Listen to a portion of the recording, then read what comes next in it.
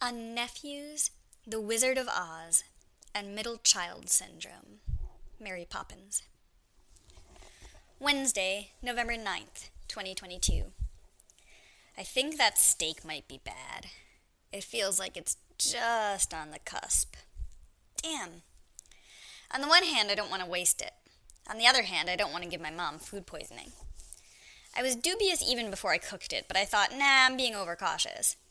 So I got everything ready, including the chimichurri sauce, which is the most labor-intensive part. But not like that labor-intensive. About 15 minutes of cilantroing, garlicing, and gathering ingredientsing, plus the dishes. Oh, lame, I'm going to have to clean the grill, and with nothing to show for it. I've decided to opt for the not risking food poisoning option because I'm really looking forward to a weekend where my mom and I can just chill. When she visited me in Toronto, I immediately came down with a vicious flu and she spent the whole time taking care of me. This time I'd like to equalize it just a tiny bit. I spontaneously left the house at 7 p.m. and walked more than 3 blocks, which is very impressive if I do say so myself. I just suddenly got the urge to go shopping for my mom, because she said when she lands she'll be hungry. And the best thing about reaching a destination is always the food, plus the shower and the bed, and I have all 3. I had been waiting to go shopping because I want to show her all the cool little shops in my neighborhood, and plus she's complicated to shop for. But I decided to have a few pre-approved munchies on hand. I spoke to my mom earlier on the phone. The weather is completely unpredictable right now, so it's hard to know whether to tell her to pack a raincoat, a bathing suit, a complete winter get-up with snow pants, or all of the above. I've offered to supplement her wardrobe as much as possible because she's planning on arriving with a purse and a laptop bag. My mom is a badass. I asked her what her most recent dietary restrictions are. No gluten, no dairy, except for Emmenthal and Gruyere, and she'll taste a bit of my challah. Believe it or not, this seems reasonable compared to my sister's regimes. Now we see where my sister gets it from. I was planning on marinating the steak in chimichurri overnight. Lame. The worst part is, we'll never know if I made the right decision. The only way we could know would be if I did eat it and then got food poisoning. It's so annoying. Speaking of sisters, mine has been given supposed permission for Willow to come visit me. Not without first inquiring as to the type of heating in my home and presence of mold. She also reminded me that Willow, quote, isn't good at self-regulating, should avoid sugar at all costs, needs protein for breakfast, lunch, and dinner, and eats no vegetables. I am not making this up. Ouch, my tongue was sore from biting it. There were so many things I wanted to say but did not. The important thing is that Willow is coming, and I told my sister that if I'm going to be feeding her organic meat for literally all of her meals, she can be the one to pay for it. No wonder my brothers all just throw up their hands and act like my 45-year-old sister's behavior is my mom's problem to fix. Seriously, they get annoyed that mom doesn't ground her or something. I heard a quote the other day. How did it go? I almost wrote it down. It went, oh, that's right, it's about rain in the 4th book of the Wicked series. What a brilliant series. People don't realize, but The Wizard of Oz was just one of an incredible set of fantasy stories set in the magical land of Oz. L. Frank Baum, is that his name? I need to double check. I checked. I was right. Hooray! Created an entire universe. The books were incredible. So then Geoffrey... Okay, hang on, I need to look up author names. I blame Kindles. You don't see the author names on them.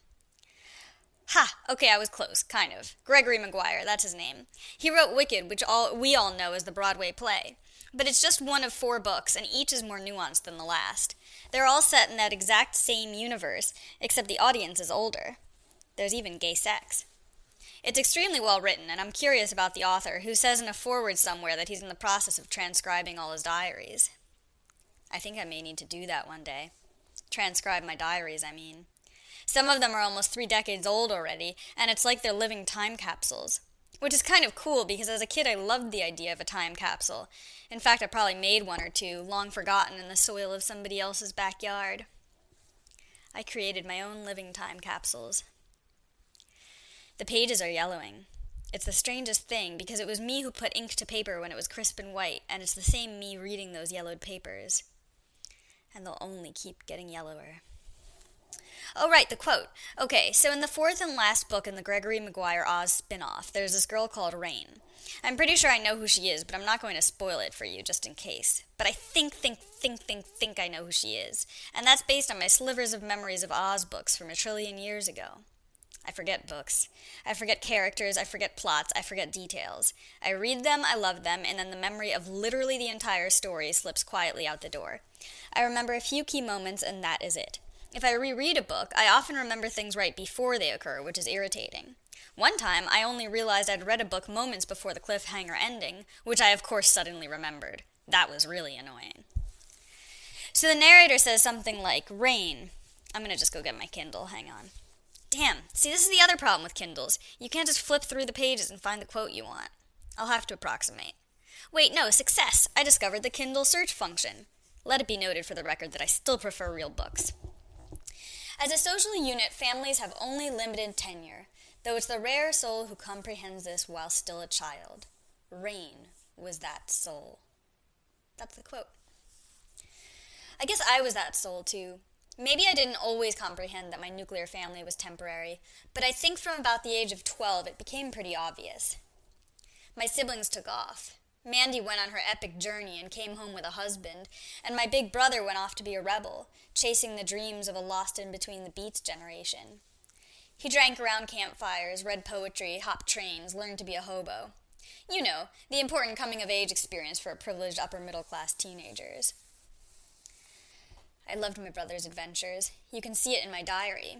I have emails printed from both him and me. Sis, come see me. It's beautiful here. There are trees and flowers, wind, hammocks.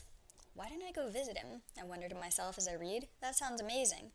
But I don't remember visiting him in a place like that. Why not, if he invited me? He meant as a we a few times in the letter, but I struggled to remember who the other half of that sentence would refer to.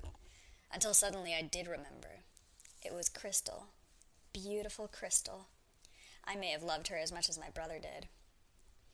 I also remember that they were in South America. That's why I didn't go visit. South America is far. It's strange that my brother's and my adventures rarely seem to collide. Well, at the beginning he started me out, though. I dumpster dived with him in Eugene, Oregon. We ate leftover pad thai from a garbage can. I am not making this up. I don't know where I'll be sleeping, he had informed me. You've got to make your own plans. Because I, at age 15, obviously knew where to find shelter on a pennies-a-day budget in Eugene, Oregon. Luckily, he didn't let me go actually homeless, and I ended up on the floor or a couch or something of friends. We all woke up in the morning, groggy and tired from uncomfortable sleep. I never felt cooler in my life. I had really grown up now. Then 9/11 happened, and I suddenly was ready to go home, now. Except I didn't have the right ID for the increased security measures, and ended up stranded in Oregon, homesick and defeated, the embarrassing little sister. I think my brother was pretty nice to me, but I remember feeling like I'd failed. I discovered a pamphlet at the friend of the friend's house, railing against capitalism. I think that the cover was labeled with the anarchy symbol, or a union logo or something. I read most of the document. I don't have any good memory of what it contained. It was very radical, I'm pretty sure, probably because it used the word radical a lot. I do remember the overarching theme of the injustice of capitalism resonating as a solid fact, because it's simply unfair that some of us are born with resources and some of us aren't. And the unfairness would be at least tenable if we had all the resources we needed to survive. But some of us don't. Although I suppose that was true before capitalism. Or was it? There are probably historical treaties on these sort of things that line it up and pin the change from hunter-gatherer to agriculture and the need for trade and therefore capitalism. But when did the injustice start? I guess little communities were springing up all over the world, right? From some kind of migration, ice ages and all that. And the communities handled different resource sharing differently. Did everything used to be fair, or was it only the strong survive? Now it's only the lucky and greedy survive. I guess I have to bone up on my ancient history so I can figure out whether capitalism and the root of all evil truly do go hand in hand. Anyway, regardless of your opinion on the matter, capitalism is here to stay, at least for the foreseeable future. So teaching your kids to abhor money seems like a very poor life decision. But try telling that to my sister. Hopefully I can show Willow that being a super boss bitch is actually quite empowering, and that will overcome the fact that every night at dinner my sister and her husband rail against, well, against absolutely everything, but chief among them, capitalism, no longer being hunter-gatherer, no longer using traditional things, chemicals in things, unhealthy eating, traditional education, Western medicine, the media as defined by them, organized religion, the multinationals, and all governments. This is the curriculum my sister has decided to give her kids. They're not really learning to think objectively, even though she's got an entire thing on objectivity hand-copied on a cabinet in her kitchen. They're simply learning to parrot every single one of her many opinions. She really thinks she's raising them to be open-minded, even as she micromanages every little thing they do. It boggles the mind. I suppose I think I'm objective too, but I can back it up by showing you the times I've suspended my personal involvement and emotional attachment in order to contemplate the possibility of a truth that could benefit someone other than me. They're not considering the pros and cons of a democracy.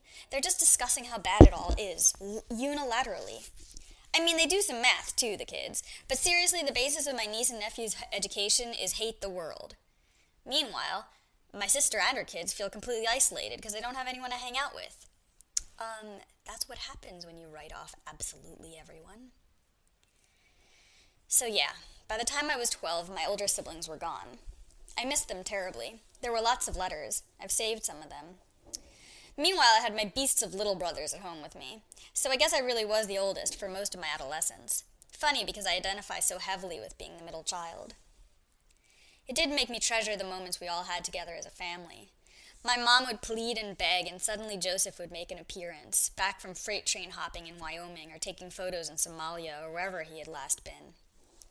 Those nights when he would get home, with all of us in the living room, Dad and the piano, or maybe Mandy, finally home with her husband.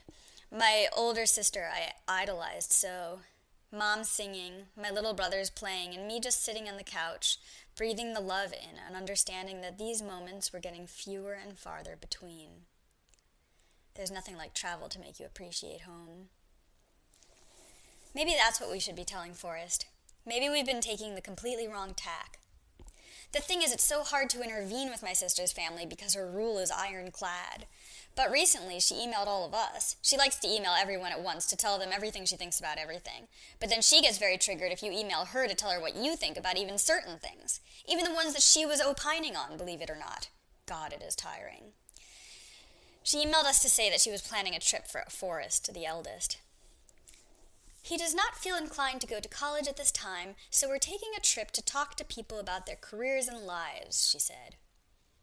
Okay. Interviewing adults about adulting is actually a pretty awesome idea. But I just love the part where she talks about Forrest's inclination. As though it's completely separate from the fact that basically since the day he was born, she's been telling him that college is for chumps. And college can be for chumps. It can be overpriced and irrelevant, especially if you spend $100,000 on, a basket weaving degree. But Forrest is a fucking genius. The kid is smart. Really, really smart. Smart enough that if he actually tried, he would likely get a perfect score on the SATs. But his parents have told him that it's a dumb test, so obviously he doesn't feel like taking it. My sister planned the trip according to her own timeline, because that's what she always does, so I wasn't able to fly down to New Jersey in order to be interviewed by Forrest, because obviously she couldn't include Montreal as a place to visit on this college tour. Visit my old friends and pretend it is a guidance counseling trip of hers. So I wrote him a 16-page letter instead.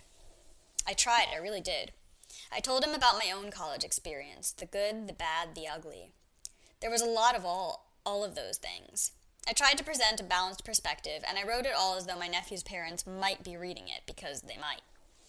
At the end, I offered to take him on a college tour and help him with logistics if he desired to explore that path further.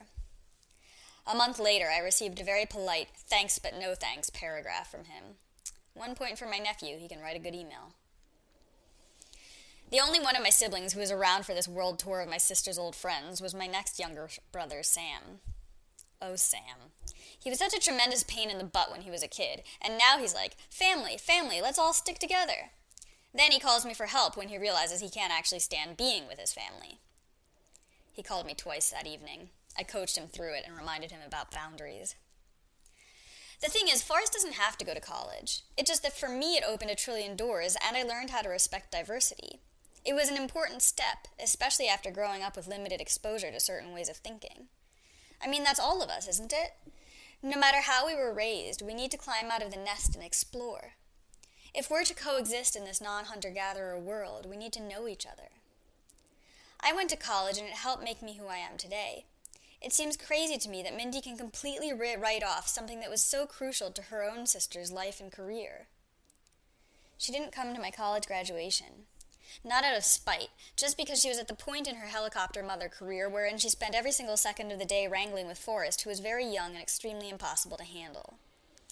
I know traveling with children is tricky, I do, but my sister conducts bike camping trips with her kids when she feels like it on a regular basis, and I have stopped believing the illnesses and neurodiversities she fabricates for them a long time ago. Regardless, maybe she was right. Maybe Forrest was as autistic as she was saying.